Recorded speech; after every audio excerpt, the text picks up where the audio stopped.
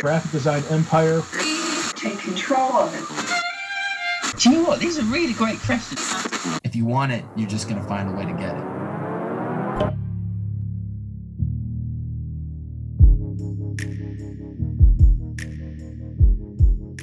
Hello and welcome to another episode of the Creative Waffle Podcast. Thank you very much for tuning into this episode. It's a really, really good one. Neil's fantastic. I've had him on the show before. Become a good friend, and tons and tons of advice given out on this episode. And you can check all of the written up article and the summarised points on the creativewaffle.club website as well. So that's all up there, along with many other blog posts, and will be many more blog posts in the Creative Waffle library. Thank you very much for checking it out. Hope you enjoy the episode, and I'll see you at the end. All right then, this is it. Welcome to the podcast. Brilliant. It's great to be here. Thanks for having me. For his second appearance. Yeah. Yeah. Wait, who has had the most appearances on Creative Waffle? Oh, that's a good question. I actually don't know. Isn't it somebody like Dave? One of the Daves, I'm sure, has been on 100 times. Phil Galloway's been on it 3 times, I think. Dave Will's been on it probably. He just did 2 episodes with him, so it's like probably 3, maybe 4. Is that like Dave overload? Boring start to a podcast, this, isn't it?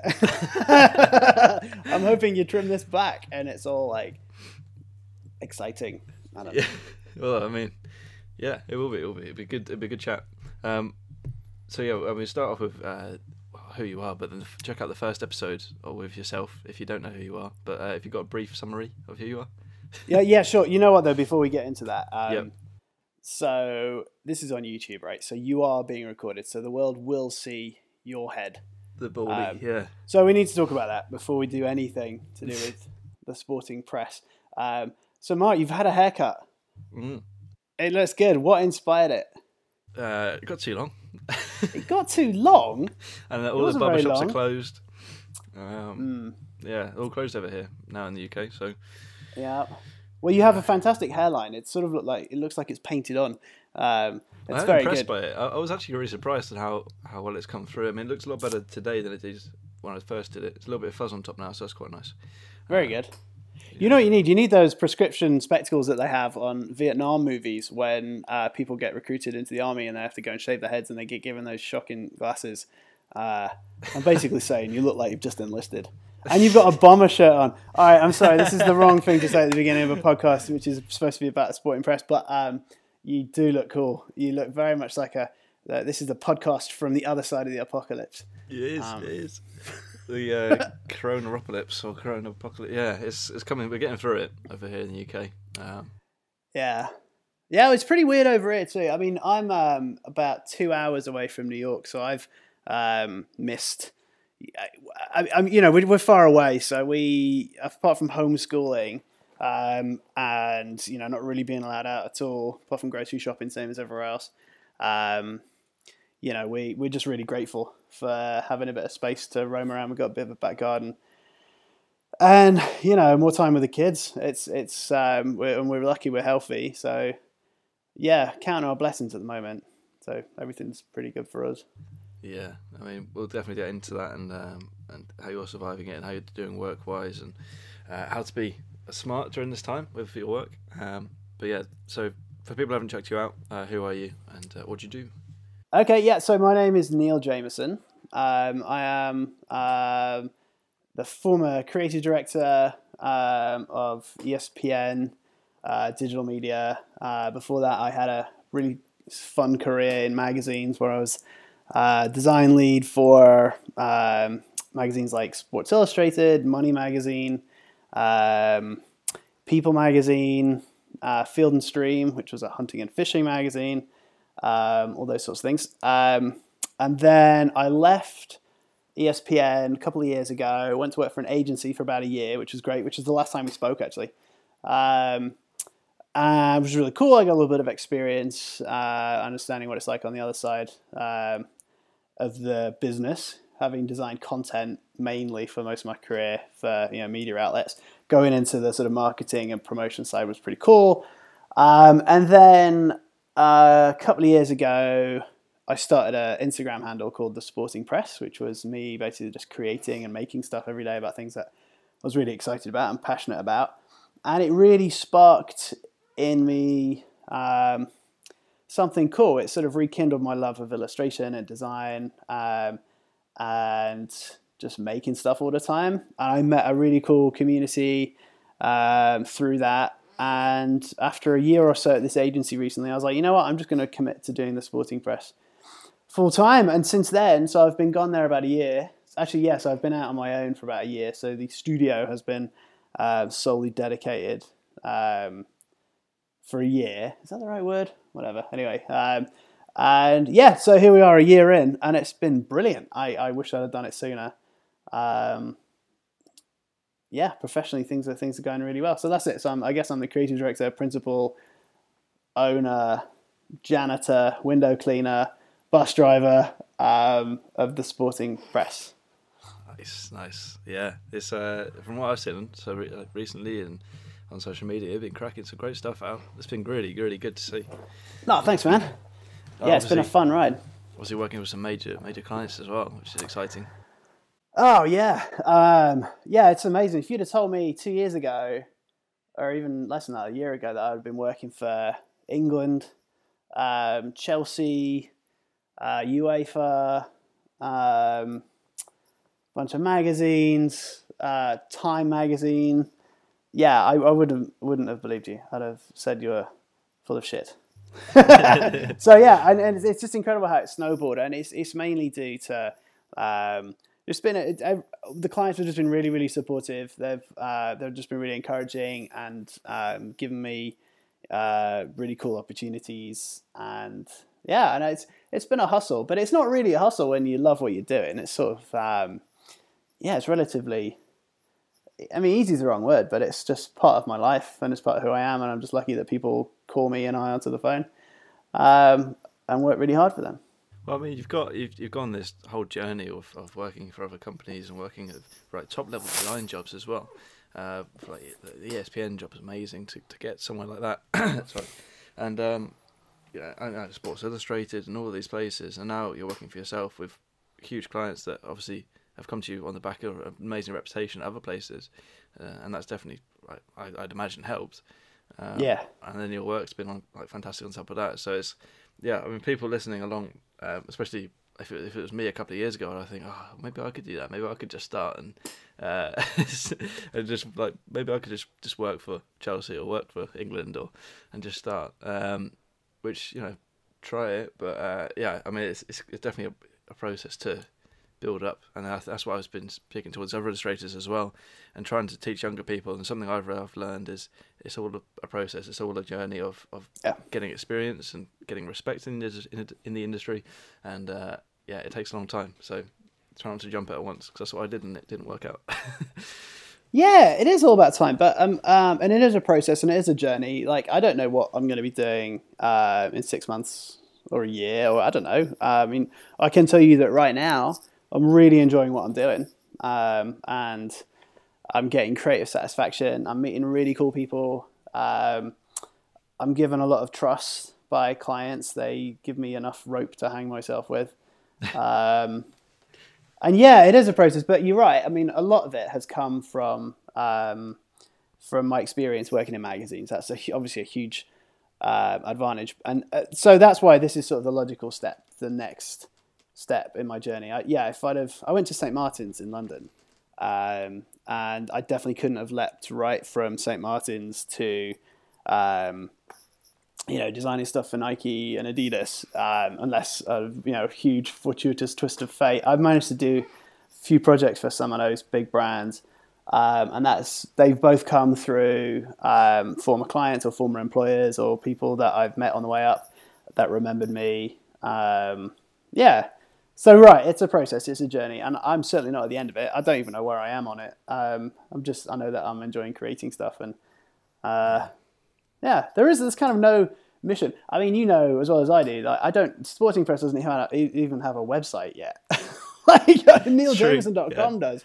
I'm sort of being a bit mysterious, I suppose. I definitely need to sort that out and be a lot more strategic, but I suppose. Okay, so this is something really cool I heard recently that I think is really a really good phrase. It's called guided drifting.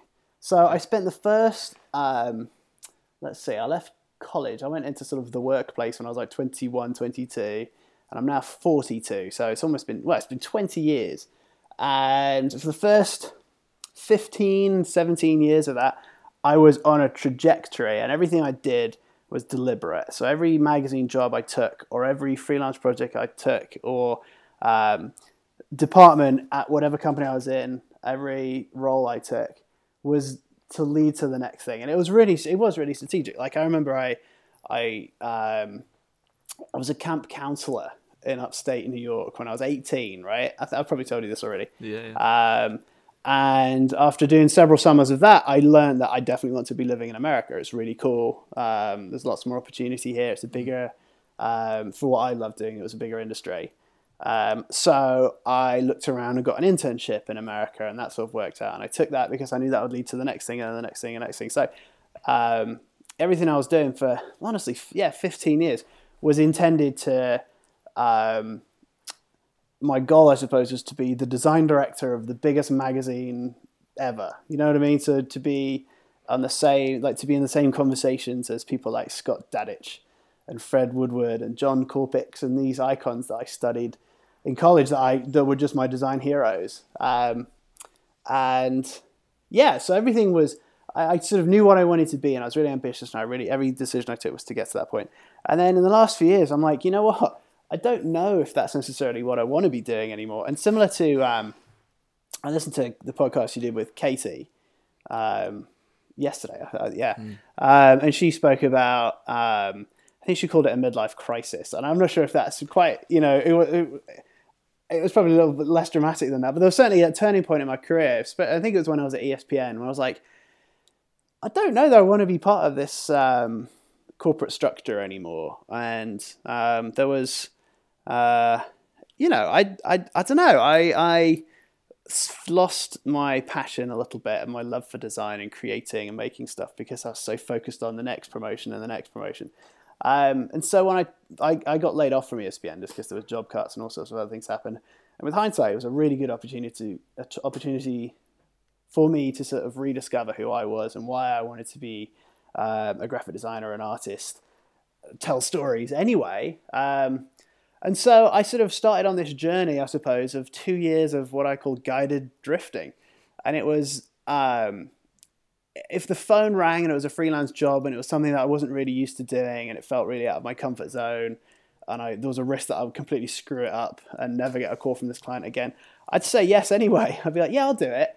And a lot of the times it didn't really matter about the money. As long as I could pay the mortgage and keep the lights on, I'd still say yes because I wanted to rediscover who I am, what I'm good at, what I'm not good at.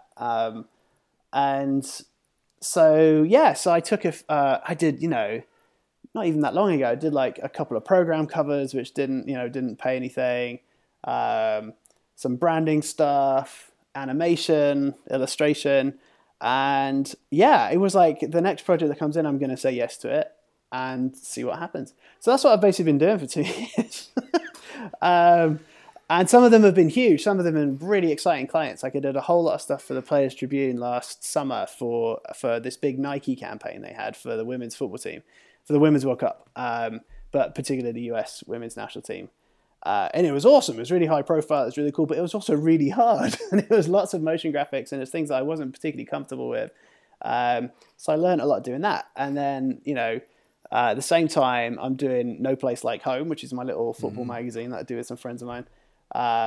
Which is unpaid, and we do it just for the passion, right?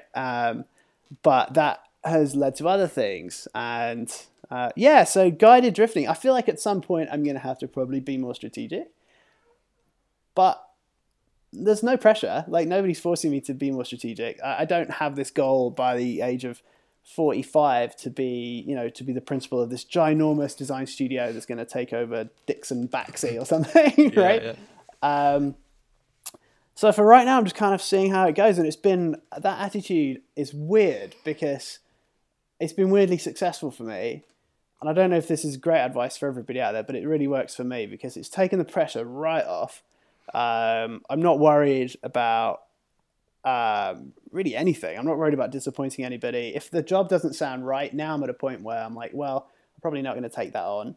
I know what I'm bad at, which is that was a really important thing for me to learn. And often when I say I'm bad at it, it means that I'm going to lose focus. I'm going to get bored.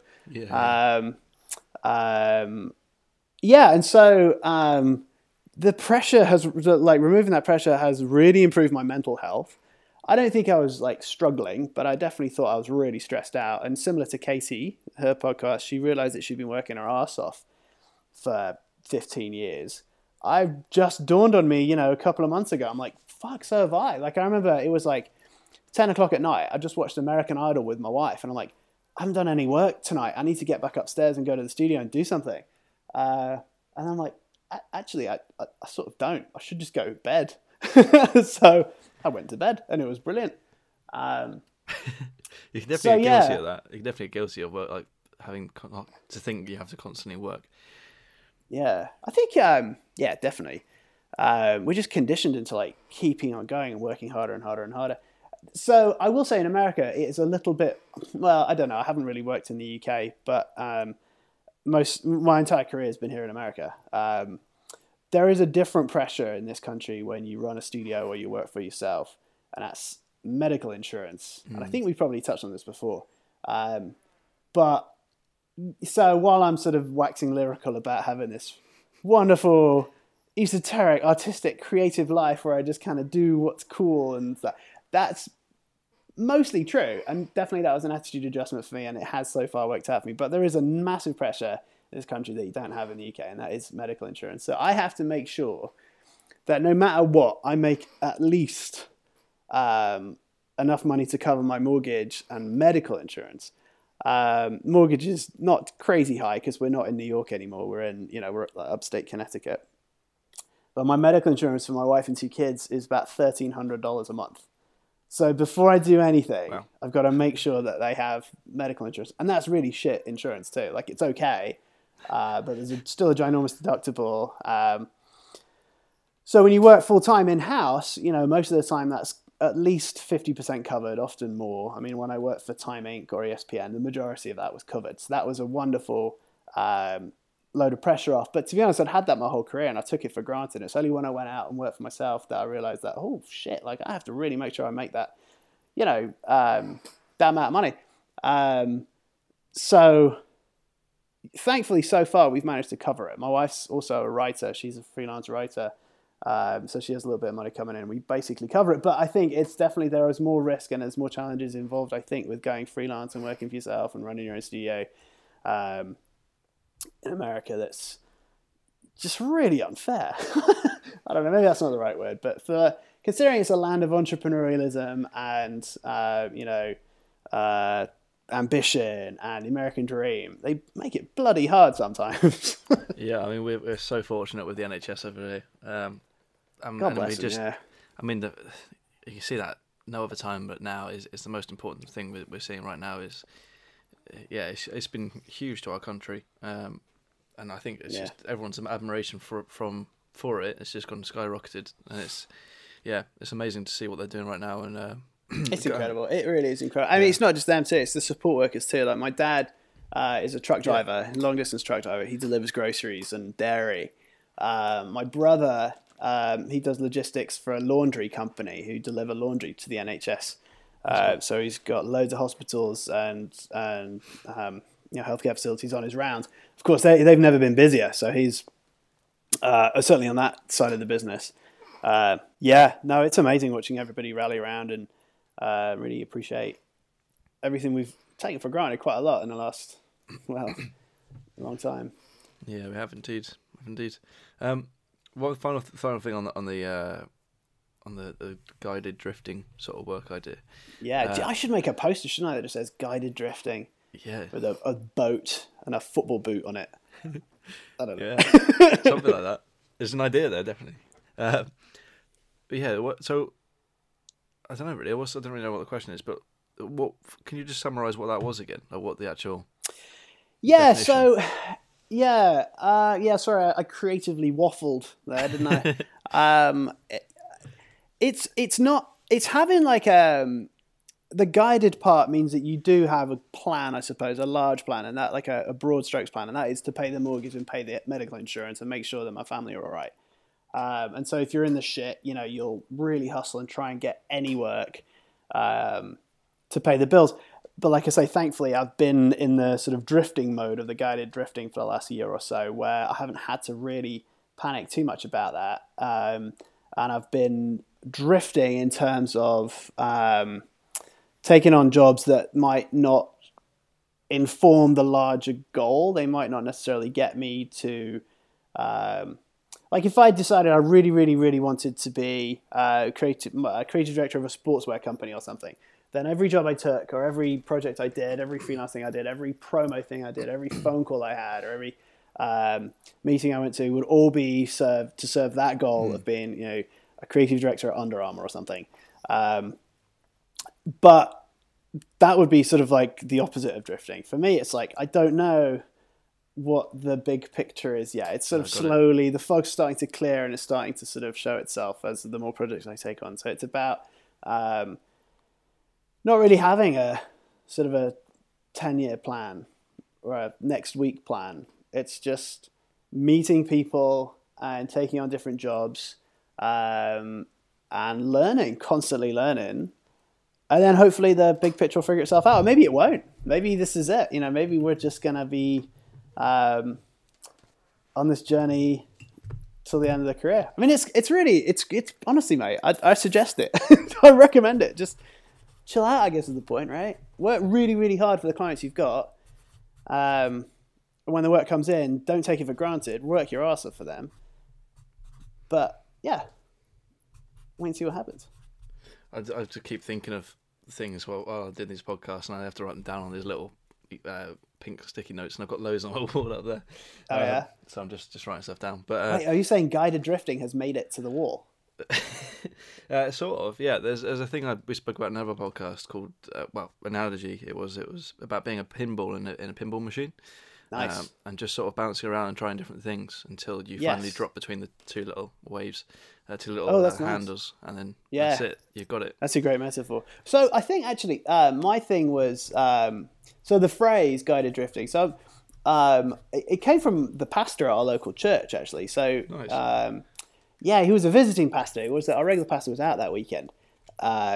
And something had happened. I can't remember what it was, but his sermon was about basically you can't really control anything. There's certain things that are just out of your control. And human beings love to control stuff.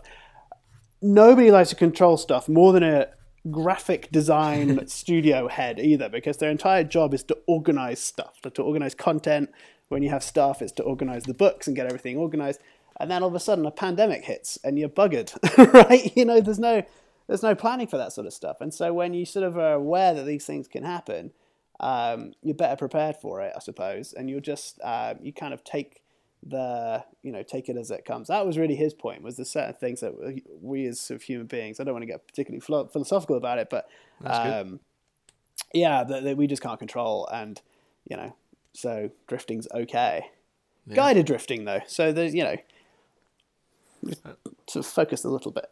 Yeah, I like it, and no, genuinely, it's a good point, and I think it will resonate with a lot of people listening to the podcast as well, who are young designers or even any designer, creative. They'll be thinking, I'm not really sure what to go for. I'm not really sure what I want to do, and that's fine. There's comfort in that. Like you just said, you can make something of it. You just sort of see what comes up, the opportunities, and as long as you keep putting stuff out. Yeah, exactly. That's it. That is definitely it. It's about. I saw a quote from The Rock the other day. I can't remember exactly what it was, but it was something about it doesn't come overnight. It's about being consistent. You know that because you're a boxer now, aren't you? So you're all about you're training for the big day, but you couldn't walk into the ring after day one of training. Yeah. Oh no, terrible. You got postponed. Right. Yeah, I was going to say, you got to make sure you're still doing your road work and stuff, though. Yeah, anyway, but it is definitely about being consistent. I'm not great at giving these sort of pearls of wisdom, I don't think, to young designers, because I think sometimes they're a bit patronizing. They sort of all come off the same. Everyone's like, yeah, work hard, be nice to your clients, What's the old nugget? Be nice to them on the way up, because, you'll never know, and you'll have to bump into them again on the way down, which is all true. Yeah, I mean, designers are a weird bunch. Illustrators, artists. We've all got an ego, and we've all got something to say, and it's okay to sort of express that. I think just being professional. Yeah, and also the thing is with all these sort of wisdom thoughts and all these points, as I like to talk about them, I like to ask why. Like why do you need to be why do you need to be kind to your clients, and then like sort of try and make it a bit more practical and a bit more strategic. Well, that's a good segue, actually. Yeah. Because we're professionally right now, we're at a really weird time in our industry. And especially in sports, there are no sports happening. So a lot of people who make their living doing marketing and PR and promotion and illustration and stuff for sports teams and leagues, the work's starting to dry up. And, there's particularly people really involved in the Olympics and the Euros. Everything's been pushed a year. So what that means for their contracts, who knows? Everything is very much up in the air. So it really does make you focus on what's important when certain clients just disappear, and you're like, shit, I sort of relied on that money. And I've just been blessed, and it dawned on me a couple of weeks ago when this was all going down, and my phone kept ringing, that I've sort of done something right here. Like, thankfully, people are in the shit at the moment, and I've been very lucky, and I'm very, very grateful for it, but I've managed to be the hotline that they call when they're in the shit. It's like the bat phone. So right now, people need content more than ever. It's a great time to be a content designer because there are no events happening, and so there's no new portraits or new photography of celebrities or athletes or whatever. So they're calling on people for like interesting new ways to help tell stories and package things and repackage things that have been just trying to re-promote. And so, thankfully, like I say, I've had a few really cool projects come in. And I often think for a few of these clients, certainly, I don't know that I'm necessarily the best guy for the job technically. I'm certainly not the best animator, and I don't think I'm the best illustrator for some of these projects. But they call me because they know I'll get it done. They'll know I'll keep an open line of communication all the time. And they trust me. And they trust me because we've been in the shit together. And I've been in the shit on deadline and like jamming to get magazines done. And, when I was at People Magazine, we did an issue right around the Port-au-Prince earthquakes. We had to tear the whole magazine up and bang out a new issue, that day. I've been through in the trenches on all these disasters and events that have happened. And so, they call me because they trust me. And it's becoming that sort of indispensable guy at the end of the phone. Like I say, I might not be the most gifted person for some of these projects, but I'm certainly the one that will work hardest and have a track record of getting it done. I like that. Yeah, that's really cool. Well, tell me, how does someone do that? How does someone like build a reputation up and then like be the guy to call on? Yeah, I mean, it just doesn't happen overnight, right? It just, as you said, like it takes a lot of time. You've got to just keep working really hard at it. We've also got to be like humble. And the last thing you need, if you're like Sports Illustrated, I just helped them out a few weeks ago. We just did a really cool Sports Illustrated coronavirus cover, which did quite well. And you don't want to have an ego. The last thing they need when they're tearing up the whole magazine and trying to produce something in the middle of the night or remotely, it's some vendor, some artist being like a dickhead, right? Being emotional and saying, oh, I don't like blue, and I don't like that chair being up like that and down like that. Trust them as much as they trust you. Don't get in their way. Just do your job, be professional, and do it. I mean, sorry, that was a very specific example, but broad strokes, how do you become the guy they call at the end of the day? It just takes a lot of time. So, like, I've definitely had clients, like I said, a couple of years ago or a year or so ago, I would say yes to absolutely everything. And while that was really interesting and it informed a lot of my future projects and has kind of steered me on my guided drifting journey, there was definitely a few of those clients that I probably should have said no to, because there was one or two that I did drop the ball on. And I'm really embarrassed to this day. Like I did a project for La Liga. No, not La Liga, sorry, Ligue 1, the French Premier League. And they were amazing. They trusted me with a project, a little animation thing for, I think it was a matchup between Olympique Marseille and Paris Saint-Germain or something. And it took me ages because I'm really slow sometimes in After Effects. Like, and I really had to figure it out. I wanted something very specific, and it took me ages to learn how to do it. I delivered it, and they were okay with it. But I was like, you know what? I'm going to just tweak it one more time. And eventually, it took me too long to tweak it. I delivered it quite late, and I delivered it wrong. Like, there was a big error in it. I had the wrong player in it, and it was really fucking embarrassing. And I realize now that I should have said no to that project because I was just too busy. And I couldn't give it all the attention I deserved. And I frankly just wasn't good enough. Like, it wasn't in my wheelhouse. And so, you know, when they're in the shit, they're not going to call me. I'm not their designer hotline guy. So, and I'm really embarrassed to this day, but I learned a valuable lesson there. And it's like about just being really careful about not taking on too much. And I don't think there was any ego involved. I certainly wasn't trying to show off or being difficult about the project, but I just ballsed it up. I mean, I think every designer and illustrator and editorial person, they've all been through that. They've all buggered it up. They've all made a pretty huge error in their careers, and they've learned from it. But now I'm like, I definitely think twice about something if I don't think I can pull it off. Or I'm certainly honest with the client. I'm like, look, I'm not the best guy at this, but I can give you this. So yeah, and that again just comes from experience, right? So the more projects you take on, the more you know what you're good at and what you're bad at. And yeah, so I think you become the person at the end of the phone when they're in the shit by doing making fewer mistakes, fewer terrible projects and more good ones. I guess. Yeah, and I don't know, like, I got a phone call from England, or an email from England recently. They needed some stuff for their hashtag football staying home campaign. And I was so happy to do it. I would have probably done this project for my kids at home anyway, but you know, they were looking for something similar, so I was able to bang it out. But I stayed up really late. I worked really hard to get it done. And they were so grateful.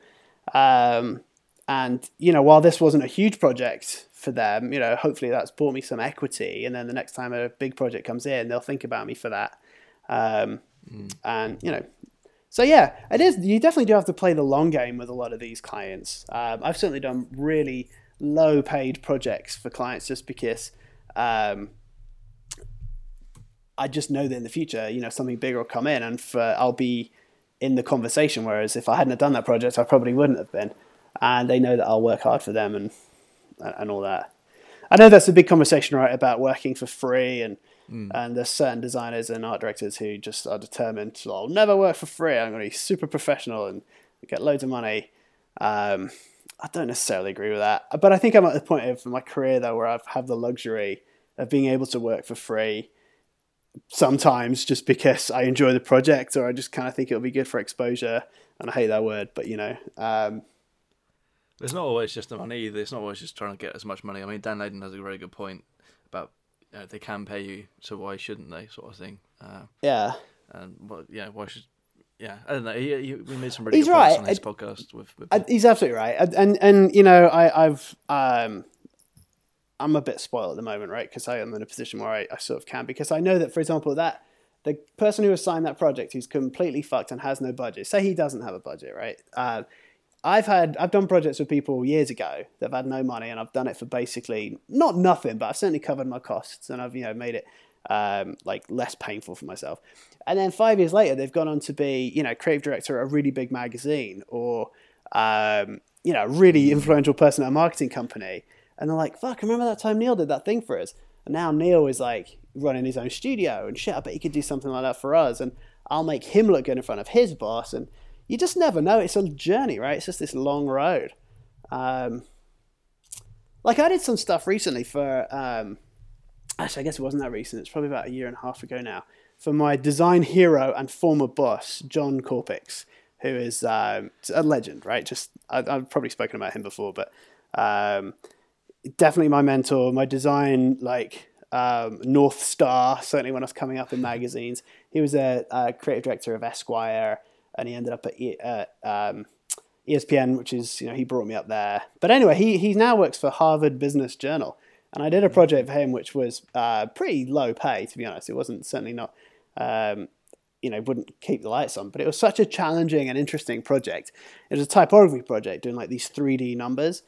And I don't know if I necessarily aced it, but I was pretty happy with it because it's something I'd never normally done. And frankly, the stakes were quite low because it wasn't massively paid. So I sort of, he definitely gave me the benefit of the doubt on some of the sort of design decisions I made. But that led to more work doing 3D stuff and more typography stuff. And some of that stuff was actually really well paid. Yeah, anyway, so you just never know, right? It's all about playing that long game. So is there anything else? So I've written down a few things which will summarise it all in a minute, but is there anything else that you can think of that will help you be that hotline? Trusting the client when they're in the shit, knowing that they're in the shit and they haven't got time and they're very busy. So being as easy a client as you can, being very tactful with some of your design suggestions, right? So it doesn't get in the way of their editorial process because they're busy. So when I left the agency about a year or so ago, a lot of the clients I was taking on, I mean, I hate calling them clients, to be honest, because a lot of the time they're just friends that I'm trying to help. Yeah, Radim Malinik had a really good point on that. He said they're all collaborators. That you never, in one of his books he wrote this, and he said, that you don't call them clients. They're people you work with. This is what the design process should be. You should be going back and forth with them. You should be talking to them and making decisions together. Exactly. Like, I don't think I've worked for anybody that I would consider a client, right, since I left you. It's a very formal thing, isn't it? A client. It is, isn't it? Yeah, and we're not formal people. Like, we're creators. Yeah. We all went to art school. We're just all, we're all just, I don't know. I take it very seriously, but I think it's much more informal relationship. But so I do go into that. I've taken on projects where it's actually not that exciting, but I've heard their tone on the phone and I've seen the tone in their email. They're like, these guys are in trouble and you really need to go and help them out because they're your friends and they haven't got a spot illustration for this story because it just fell apart or something terrible happened. And so I definitely go into some of these projects with the attitude that these are my friends and they are in trouble and I can help them, so I'm going to help them. And again, that buys you equity, right, for the future. And when that's another way to make sure that they do pick up the phone when they're in shit. And it is true. I think that's part of this whole guided drifting thing. It's being philosophical again, but if you just adjust your mindset, and it's not about, I want to have a really nice car, right? The only reason I'm become a graphic designer is so I can do this, this, this, and this, which is going to lead to this wonderful lifestyle. If you just change your priorities and you start to think more about, I want to create beautiful work for friends, and you take your ego out of it and your sort of mad ambition and drive out of it, you probably end up at the same place anyway, to be honest, but you've had a much more pleasant journey getting there. So yeah, I really do think most of the jobs I've taken on are trying to help people. And then you go into it with that attitude too, and they really appreciate it and they're really grateful and they become better clients. That's a good point. I'm writing all this stuff down because I know I've got to turn it into a blog post later on. But oh boy. And it's good to summarise it all as well. This is a really good point, especially right now. I'm just trying to waffle so I can think of what I'm going to say. Yeah, okay. You're a great radio person. You should be a politician. No way. No. I used to want to be, but I used to think. Did you? No, not really. But I used to think I could probably do a job there, which obviously no, I couldn't. So there are some other things I would like to say though about running a studio. Well, maybe not running a studio, but certainly So the whole thing about having a point of view. This is a terrible lead into my point because I can't really quite articulate what I'm trying to say here. It's all good, we'll summarise, isn't it? Yeah. Okay. So one of the things when I had my sort of design, I guess, crisis, or my career sort of midlife crisis, as Katie said, was I found myself no longer having a point of view about a lot of stuff, about design decisions that were made, editorial decisions, and I think most art directors will say the same thing when they're trying to put out a magazine or, trying to solve a problem for a client. And I do mean client this time. I mean, like an insurance company or a brewery or, some of the real life clients that, aren't necessarily sort of really fun editorial projects. I found myself at this point where I didn't really have a point of view. And I found that the editor or the client, they cared way more about the story that they're writing or the product that they're making than I did. and I'd like have to feign interest in a particularly obscure story that I found myself not really caring about because I didn't think it was a big enough moment to impact the direction of the magazine, or to I found myself not having a point of view, losing interest. And that's the worst thing you can do as a graphic designer, as an artist, as a storyteller. It's like as soon as you find yourself hitting that wall where you have to struggle to justify to an editor why you've made a certain design decision, it's when your brain starts to switch off. You start to get lazy. That's a honest word for it.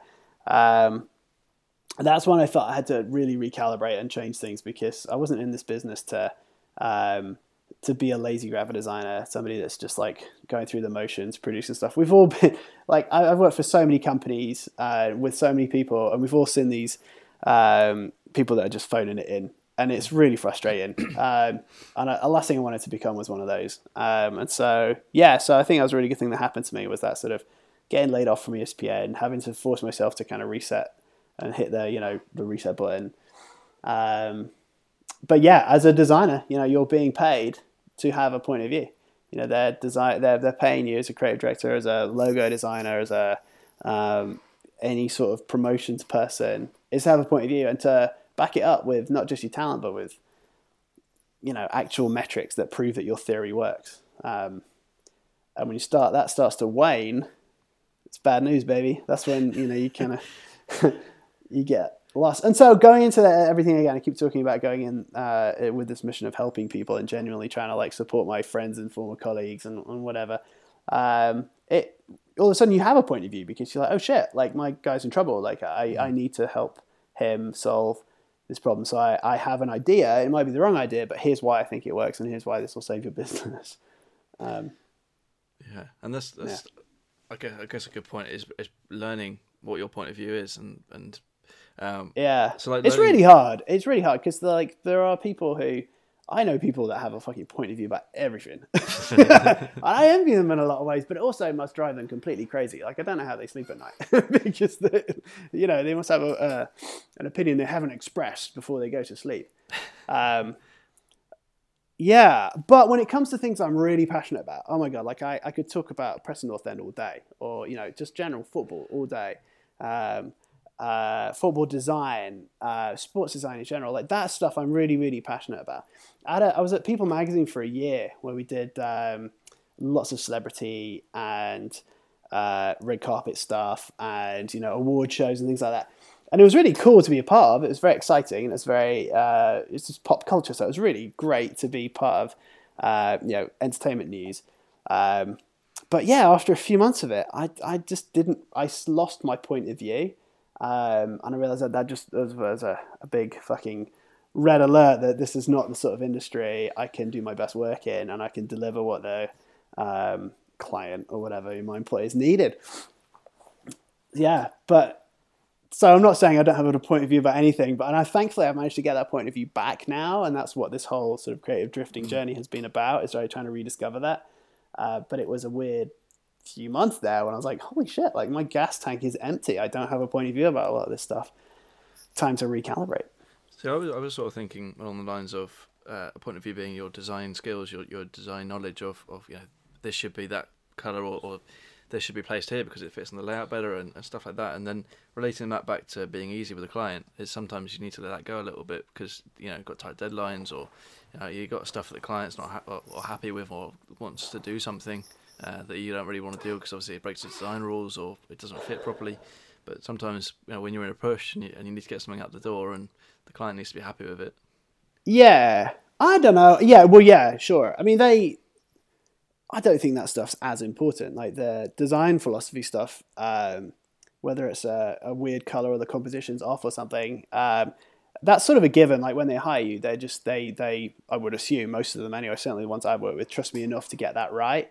But when it's they make design decisions, I don't like clients necessarily. I don't love when they make design decisions, but if I can see why they've made them and I understand it is for the greater good of the project as a whole, then absolutely, I need that perspective. There's a lot of decisions made above my head that I don't know about, that I'm unfamiliar with. So maybe I'm forced to use a really ugly font. Oh, it looks so stupid when it's so small because it's really hard to read or whatever. But then when you realize that actually this font is going to be all over the world and it's going to be the face of their campaign and it's going to be billboards, just 3 letters, PNE. Imagine that, Preston North End. But anyway, there are decisions you don't necessarily know about, but you have to trust the client that they're, them doing that for the right reasons. And like I said, again, that comes from the relationship with the person you're liaising with at the agency or the sportswear brand company or whatever. Like if you have a good relationship with them, then you trust them. If they say this is the wrong font, then it's fine. It's all about the greater good. It's very much about getting out of this little bubble that, oh fuck, I need a picture of him looking to the right, but I've only got a picture of him looking to the left. It's all a disaster. It's all terrible. The client does not need to hear that when they're in the shit. They do not need to hear that. That's a huge distraction for them. They need to be focused. So trust them. Yeah, and at that point, you flip the image, you switch the logos around, you do a bit of kit. Yeah, right. What about that? You definitely can't do that in editorial work. You certainly can't do that for newspapers and magazines because there are certain rules you can't break. So I think that's what I bring to the table. And I think, again, that's another reason people hire me when they're in the shit. It's because I've been there, right? So I know, I understand the bigger picture. I did a project. I've done so many. I keep going back to this one that I did with Dave Flanagan, though, years ago, where we did the ESPN 100 Best Players. I think I've seen this, yeah. Yeah, it was really cool. It was such a fun project to work on with him. But, the piece that we gave him was to illustrate all the players, and then he gave me a kit of little boots and balls and really cool little design sort of accessories that I could use throughout the package. And at the time, I didn't really know what I was going to use them for. That's a good point. Sorry, go on. Yeah, but he was very good about delivering this whole wonderful suite of stuff, and I used them all over the place. And again, that's because, thankfully he trusted me. Yeah, right. So sometimes you're delivering stuff you don't even know what it's for necessarily, but you hope it's going to be right. I guess I don't really know where I was going with that. No, that's a good point. I just wrote down, give them more, and that's and I did extras. Sometimes when I'm doing stuff at work, I like give them an extra option, or like give them this sort of same option but with a different image, or like stuff like that. Just give them an extra, just give them a choice. Well, think about what you would want if you were the creative director on the project too. Like, you wouldn't want your vendor to give you just one idea. Like, oh no, like, okay, it's fine, but like I need to see 50. And that's another thing about coming from magazines and editorial is it's just part of the job. It's part of your day is to just do version after version after version. So whenever somebody calls me for an illustration or whatever, I'll always deliver. My first sheet will just be one page of like dozens of different color treatments and photo options and that. And it's, aside from the fact it's really good business, it just makes a lot of sense. It gives them a sense of control over the project.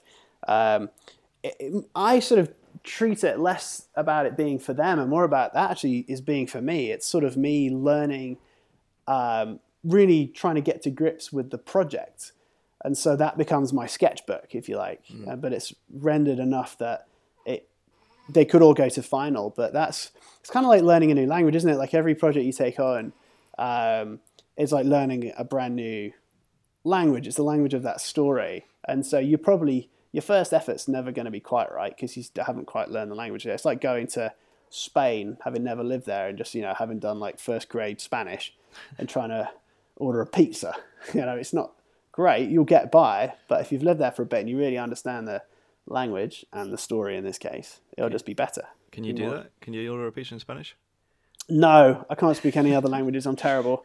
I know. I'm sorry. I do try, but no. So this is a good place to summarize, I think. So we got honest is the answer. So being honest with the client, making sure they know what your position is, telling them if you can't do it. Yes. Not taking on too much, but up to the point where you should be saying yes for stuff that you're not comfortable with if you can take it on. Is that right? Yeah, and you know what? I've definitely that was the League Earth project was definitely all those things. I took on too much and it was a disaster. But I have also been really, really busy though, and said yes to projects because I know that I've got relationships with enough illustrators and colleagues out there that can help me out. So I'm sort of in the middle of a project at the moment actually where I'm kind of basically just overseeing it. And I've got a couple of illustrators, a logo guy, an editorial person, and a copy person all working on it separately from me. And I just check in occasionally. Whereas the projects came into me, can you do this thing? It's really big. I'm like, I probably can't, but I'll give you 15 names of people that can. And then so the client reached out to all these people, and they got the ball rolling. But he brought me in to just kind of oversee it all. So there are ways to solve it, but I think that that impulse in me to say yes. And then normally I want to sort of do it all myself, right? I'd rather do the copy and the photography and everything myself, knowing now, because probably of that Liga project, I can't do it all, but I can still have an impact on the project, is the smarter way to do it. That is a good way to do it. And that also gives you trust in the client as well, is to bring people on that are good at it. And it can help exactly. you out. It's really interesting. And the whole dynamic of this project has really changed. So instead of this guy being a client, the guy who set up the whole assignment, he's now become just like a buddy. Like he'll just text me in the middle of the night. He's like, I got this thing from the vendor and it's all right, but what do you think of it? And I'm like, well, honestly, because I don't have to do it, I'm like, you know what?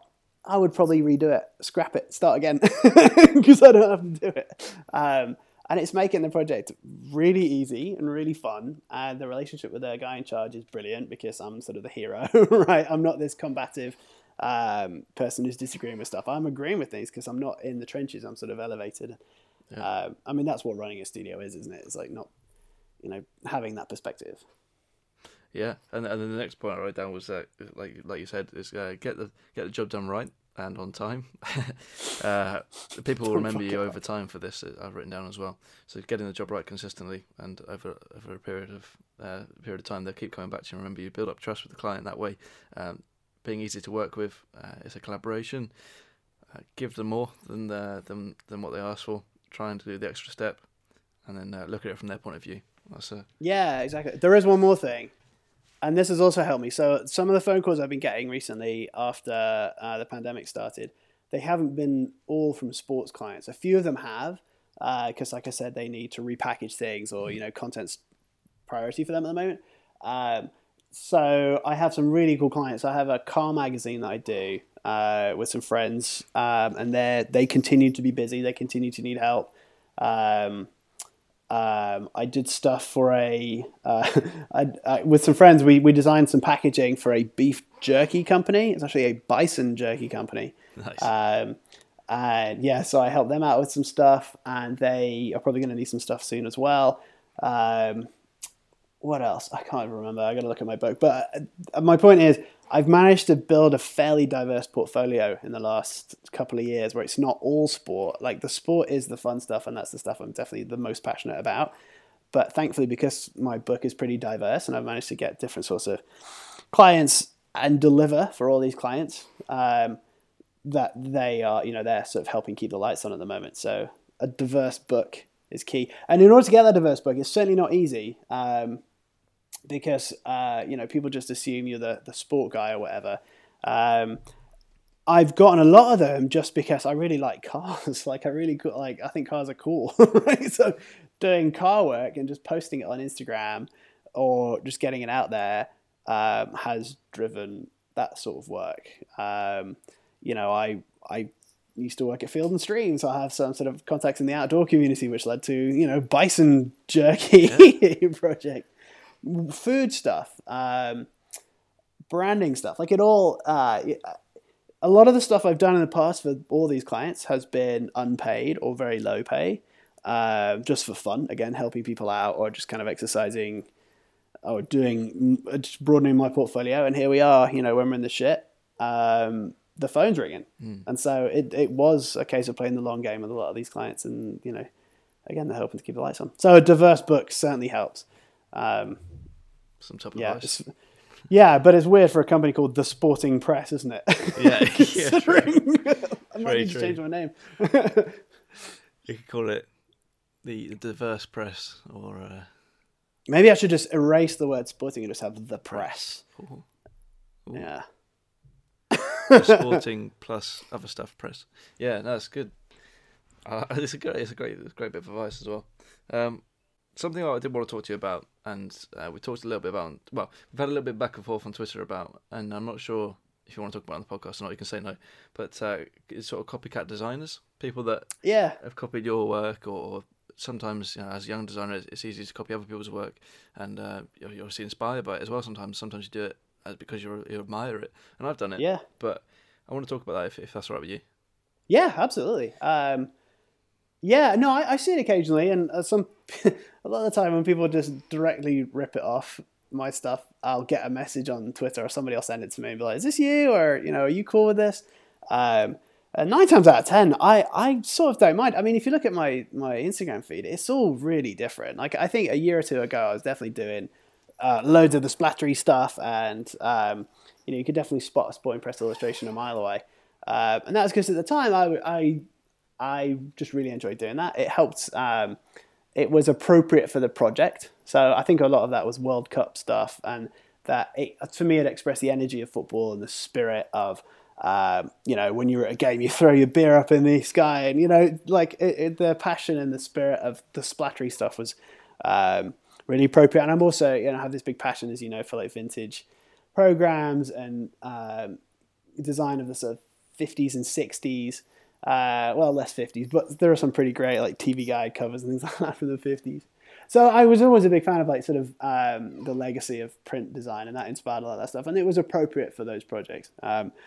But I've sort of gotten away from that a little bit, certainly with the Chelsea stuff. And some of the stuff on my handle is just paint or vector or whatever. Like it just, I don't know, it's sort of whatever is the best, most appropriate execution to solve that problem at that time, right? The best way to illustrate that story. So, going back to your point about people ripping it off, I don't know. I mean, it's not like I don't own that look. And I think I do, most of the time, if people get a little bit too close, most of the time I'll reach out to them and say, it's really cool that you figured it out. Like, it's because some of it is like forensic. Some of these executions are so similar to what I've done. They've really had a good close look, which is really flattering, actually. I'm like, wow, you really care that much. You would look and deconstruct it and really try and figure it out for yourself. But I always say to them, like, it's a great starting point, but now you should go on and do your own thing, because how do you put your own stamp on this look? How do you tweak my look to become your own thing? And I absolutely encourage it. And most of the time, so the people that I do reach out to make those suggestions, we stay in touch and I give feedback and we're back and forth, because it's fun. Yeah, and I like it. I mean, nobody's ever done it maliciously. Nobody's ever done it and tried to take any money out of my pocket or say, trying to, nobody's like stealing clients. Is that because you've got this reputation that people know who you are, and if people see that other people look up at your work, that they're going to know that they're not the real deal, sort of thing, or is that? I'm trying to work out why they wouldn't be taking money off you.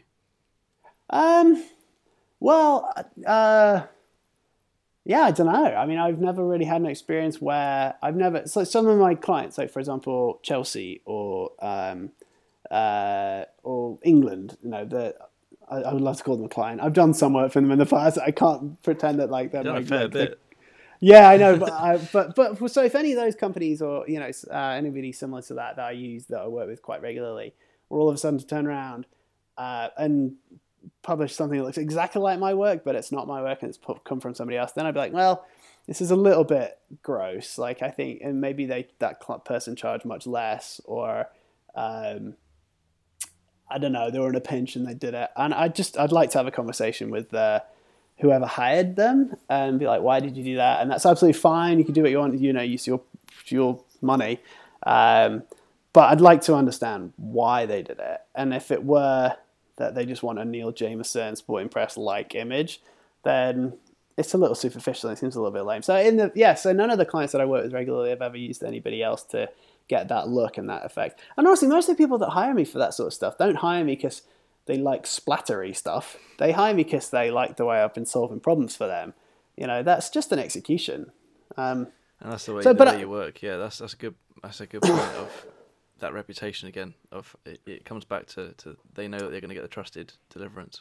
Yeah, and I think it's so in terms of my Instagram, that is definitely I do post a lot of professional work stuff on there. I post a lot of Chelsea stuff and things like that. If I just have an idea and something I just really want to create, I'll just do it and throw it up there. Like I don't do it, again, it's not strategic. It's just like stuff that inspires me at that time. I did a little portrait of Anthony Fauci the other day, who's you know who he is, right? Or maybe you don't in the UK, but no. So he is the White House chief medical advisor. I don't think that's his title necessarily, but he's a doctor who's a scientist, incredibly smart, and an epidemiologist, and understands how this virus is spreading. And he's been the one that's been honest and delivered the most accurate information to the American public. He's the guy behind Donald Trump, basically Right. contradicting him sometimes when he has to. So he's our hero, basically. He's an amazing guy as far as I'm concerned, and he's the guy that I listen to at press conferences. He really inspired me with this one comment he made, and so I did a quick illustration through on my Instagram. It didn't get as many likes as a Lionel Messi illustration would do, but it doesn't matter. Like, I'm just trying to just create stuff that inspires me. So I don't know exactly where I was going with that, but I don't know. I just do stuff that inspires me, and if somebody, it's way less superficial than I want to put a splatter on a picture of Ronaldo, right? Like, yeah, I don't know. I think most clients who need problem solving can kind of see through the aesthetic and understand that there's a larger story to tell. Yeah, maybe I just got a bit too defensive and I'm sorry to the guy on Twitter that I sort of had a little bit of a go at. Oh, I remember that. Yeah. No, man, you're a monster. Yeah, Thanks. I appreciate you defending me. Did an illustration of Danny Rose, and it was like, I was pretty sure that it was your work, and then I can't remember. So I tried to like back that. a friend up, and then it didn't pan out that way because. Well, I'll tell you what's an interesting one. I did Emiliano, who is I don't know him personally, but I mean he's become synonymous with incredibly quickly produced, high quality illustrations during live sporting events, right? So after the Champions League, he'll do these incredible competitions. Really, really quality work. And it's very impressive. And he does a lot of stuff with football logos. Like occasionally he'll do. It's quite common actually now. I think that's become one of his looks. Is like, I'm sure maybe it's been for a long time. I haven't really been paying attention.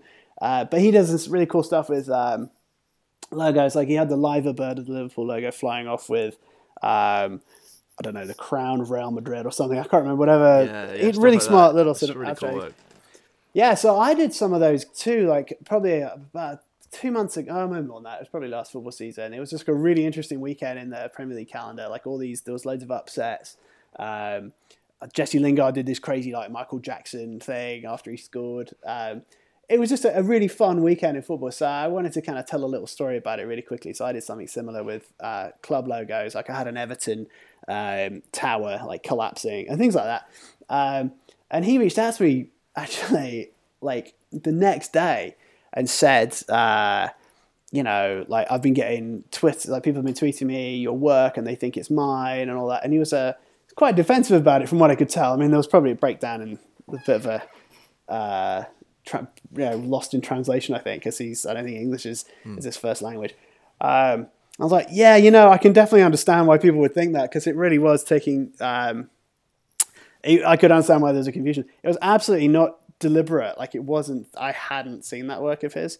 And he made a good point. He's like, this is his bread and butter. He makes a lot of money. Well, I don't know about a lot of money, but he certainly, clients come to him for that type of work. And we had a really interesting conversation about it. I was like, yeah, well, first of all, it's definitely coming from an honest place. I wasn't trying to rip anybody off. I just had a funny idea. I thought I'd execute it and see, and just express myself, I suppose. But yeah, no, it was a fair point. I haven't really done anything since, and I'm definitely conscious of the fact that I don't want to take any money out of his pocket. I don't want people to think that that's the line of work that I normally do, and that's something that is in my future. I don't want that to become a big part of my business. But it was just right. So that was sort of, I accidentally copied his. Certainly not his look. It was definitely a different aesthetic, but his philosophy or whatever. Yeah, I mean, I guess it depends how defensive the artist is about the work as well. But exactly. But I was going to say, again, sorry, go on. No, I don't really have anything to add. I think as far as people copying my style for fun, though, I'm all for it. Honestly, if I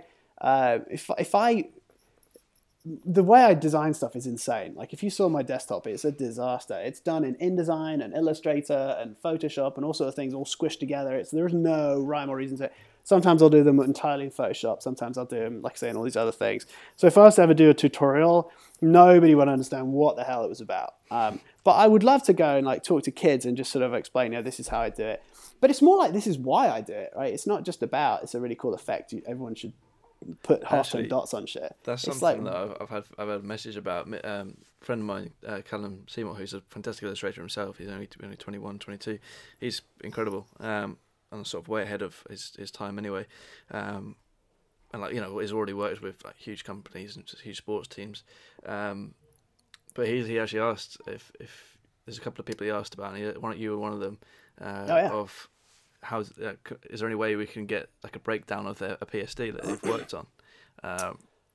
I don't know. I've really only started creating PSDs recently because I've been doing stuff for clients where they're like, "Can you move shit around?" I'm like, "I can't." It's all flattened. I don't really know what I'm doing. So I've started doing that recently.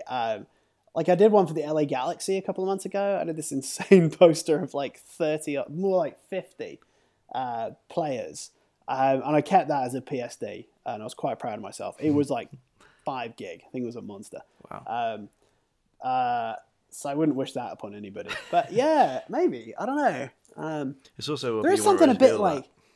What's that? It's like, I think you're about to say it, like whether you want to reveal that sort of thing as well. Like, well, I mean, it is part of my business, right? I mean, that is one of the things that helps keep the lights on. And if it is, you know, some of the splatters and some of the techniques I use they're not brushes. Like I never use brushes. A lot of these things are, you know, I've sat down with my kids and we've just taken mud and we've spread it around on a piece of paper or ink or paint, you know, whatever. Like a lot of it is stuff I've made and then manipulated over and over and over and over again for the project. And then I'll use what I'm doing today. So I'm doing something for Sports Illustrated tomorrow actually, but I'm going to use something I just finished from another client, a splatter that I just really liked. It was kind of curvy and I accidentally warped it and I was like, oh, that was cool. So I use that for something else. So like, yeah, they are sort of a little bit of my, I wouldn't say they're proprietary, but they exist simply because I've worked on them so much. And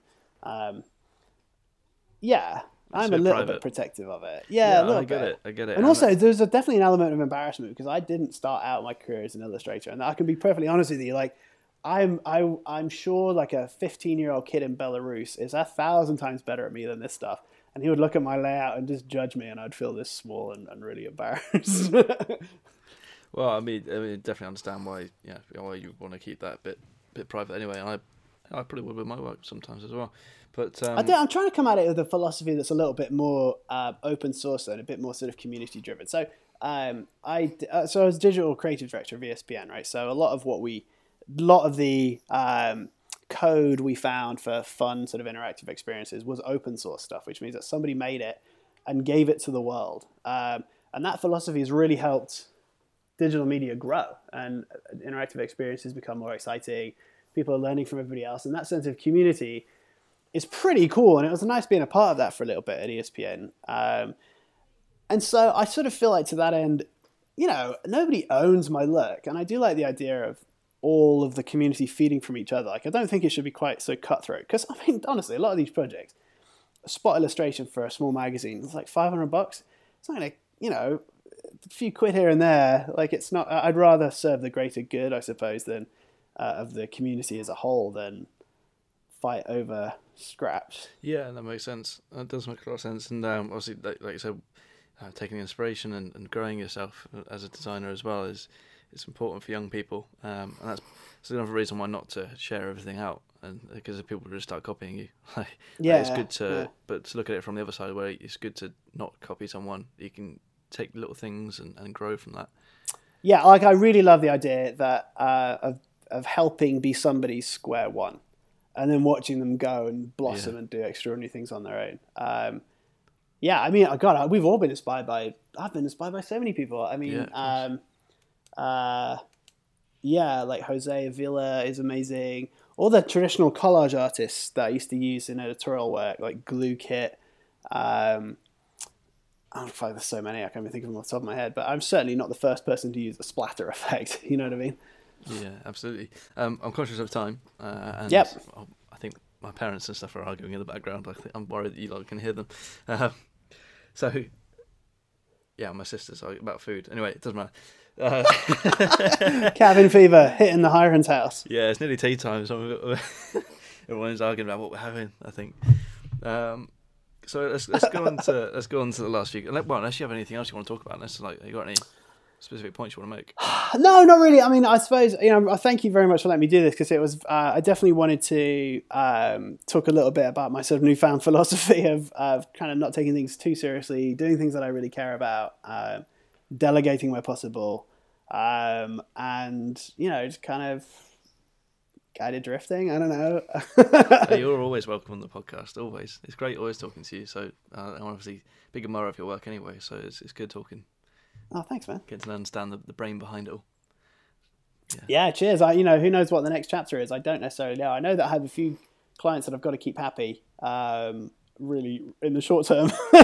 So I'm definitely busy for the next few weeks. But yeah, who knows? I definitely am going to take this opportunity if things do start to quiet down a little bit and be just a little bit more professional. I could definitely benefit from having a greater presence on, actually having a website is probably a good start.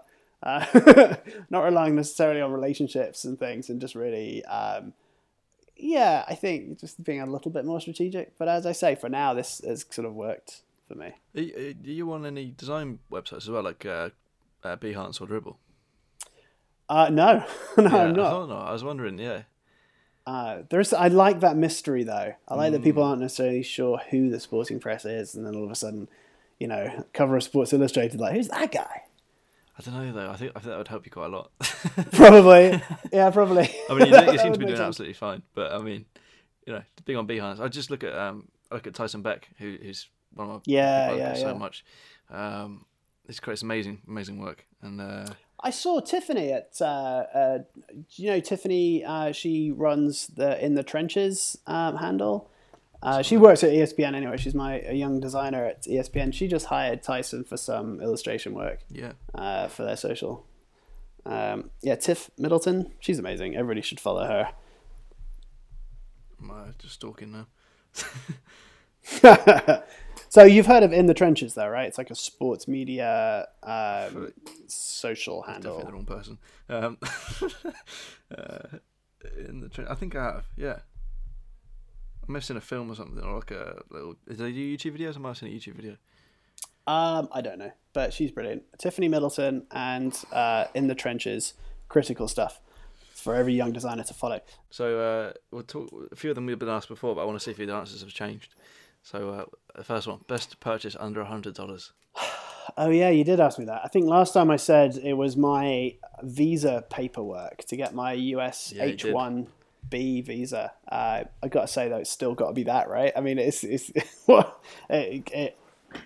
started the whole journey over in America. I'd still say it's my visa paperwork processing fee. That's great. Next one is dream client, but I don't know. Yeah, it's funny, isn't it? I don't really have one. I think it's not necessarily the company that they represent. It's more the project. I'll work for a tiny company and get paid next to nothing if the project is brilliant. So I don't know. We don't really have a dream client. I suppose that's all part of this guided drifting philosophy. Yeah, right? I like that. That's it. It's a good, nice way to bring it back together. Yeah. What makes you tick? I don't know. Is that like one of these open-ended psychology questions that you just sort of sit there and say nothing, and then I just ramble and find out it's all about my mum didn't love me enough when I was a baby? It could be. Yeah. What makes you tick? I don't know. I'm lucky that I have a wife and 2 kids that we love very much, and they are certainly people that keep me humble and sane and keep everything in perspective, and that's the driving force behind everything I do. I suppose that's the guided part, right, of the guided drifting, paying the bills and making sure they're all fed and happy. But I think having a family has changed perspective on everything, right? My daughter's going to be 10 this summer. And I look at where we were 10 years ago, my wife and I, and we were living in Manhattan, living in Brooklyn, actually, working in Manhattan. I was at People Magazine. She was at CBS. And, that day when Sienna was born, everything absolutely changed. And we're still on that path of change today. So I think what makes me tick is my family. Oh, that's nice. I love that. That's really nice. I think I might have asked you this last time, but how do you want to be remembered? Yeah, you did, didn't you? remembered, like professionally, like what's my professional legacy? That's up to you. So my mum didn't love me enough when I was a kid. I'm just kidding. She did, by the way. She loved me very much. I'm very grateful. So I think my personal legacy is bigger than my professional legacy. My professional legacy is I'm really lucky that I love what I do, and I enjoy it, and I get out of bed, jump out of bed every morning, and create work. Like that's wonderful. So my professional legacy is, I want to be. I want to continue to be the person at the end of the phone that people call when they're in trouble. That makes me feel good, and it makes them feel good. And I want to be known as the guy that was able to do that and help a lot of people out when they were in the shit. But again, that sort of pales in significance when compared to my family. And my legacy is my kids. Nice. I just want them to fulfill their potential. Lovely stuff. Where can people find you on social media and check you out and copy your work and all that good stuff? Yeah, wait, what did you say? So Maybe. where can people find you on social media? Oh, where? Check you out and copy your work. So I'm on Instagram, _sporting_press, which I've been told by my social media director, which is you, that's wrong, and I should just have sporting press. But yes, for now it's _sporting_press. I think my Twitter's sportingpress1, because somebody took it. It's very disorganized, all of my social media. And my website is njameson.com, but it will be thesportingpress.com as soon as I sort my shit out. Nice. I like it. All right, we like to end the podcast now. After I watch Cool Runnings. Have you seen Cool Runnings? Yes. Yeah, what a film. Which we'd like to end and we'd like to end the podcast with that. Cool Runnings and peace be the journey, as they say. Peace be the journey. Well, I have another one though. In closing, can I? Is it bad if I get the final word, seeing as it's your podcast? You're the guest. Okay, so I recently watched one of the greatest westerns I've ever seen. And it's relatively new. It's called Slow West. Have you seen this film, Slow West? Okay, it stars Michael Fassbender. It's brilliant. It's beautifully art directed. It is one of the most sumptuously delicious, wonderfully composed films you'll ever see. It's absolutely gorgeous. Anyway, there's a line in it which I find great comfort in. I think about quite a lot in these times of sort of uncertainty. And it is, in a short time, this will all seem like a very long time ago. I sort of love that. So very soon, when we're over this pandemic and things start to get back to normal, we will look back on this time as if it were a long, long time ago. And we'll either be really proud of how we responded and how we acted, or we won't be. And so I think it's really important that we know that this is going to end at some point, and we need to be proud of what we achieved during this time when we look back on it with hindsight. In a short time, this will be a very long time ago. I'll write down after the show. Yeah, that's a really, really nice way to end it. Thank you very much. You bet, man. It was a pleasure. Thank you so much. Thank you very much for listening to this episode of the Creative Waffle Podcast. I hope you enjoyed it. As I said at the start, there's so many good bits of advice. Again, there's stuff on the Creative Waffle website, little written out posts on the episode and the advice given on the episode, along with loads of other episodes, advice and summarised points in blog posts. So yeah, go and check that out, creativewaffle.club. Newsletter as well, which is now turned into a 3-a-month newsletter rather than a weekly because of Squarespace and wanting more money, so I can't afford it. So it basically doubles. If you want for 4 posts, for 5 posts on the subscription emails a month, you have to pay for the next bracket rather than 3, which we're currently on. It's only £4 a month when it goes up to £8 a month, which gets quite expensive, doubling up. But anyway, that's an honest look into my finances. So yeah, thank you very much for checking this out. Hope you enjoyed it. Do go and check out the other episodes and maybe the first episode with Neil as well if you haven't checked that out. But tons of advice on the episodes of the podcast. Thank you very much. Please do leave a review if you're on iTunes or Apple Podcasts, whatever it's called, and wherever you are. Yeah, please do leave a review. That would really help us. Thank you so much. Check out the next episode next Monday. I'll see you in the next one, or another video on the website or the podcast. See you then. Cheers.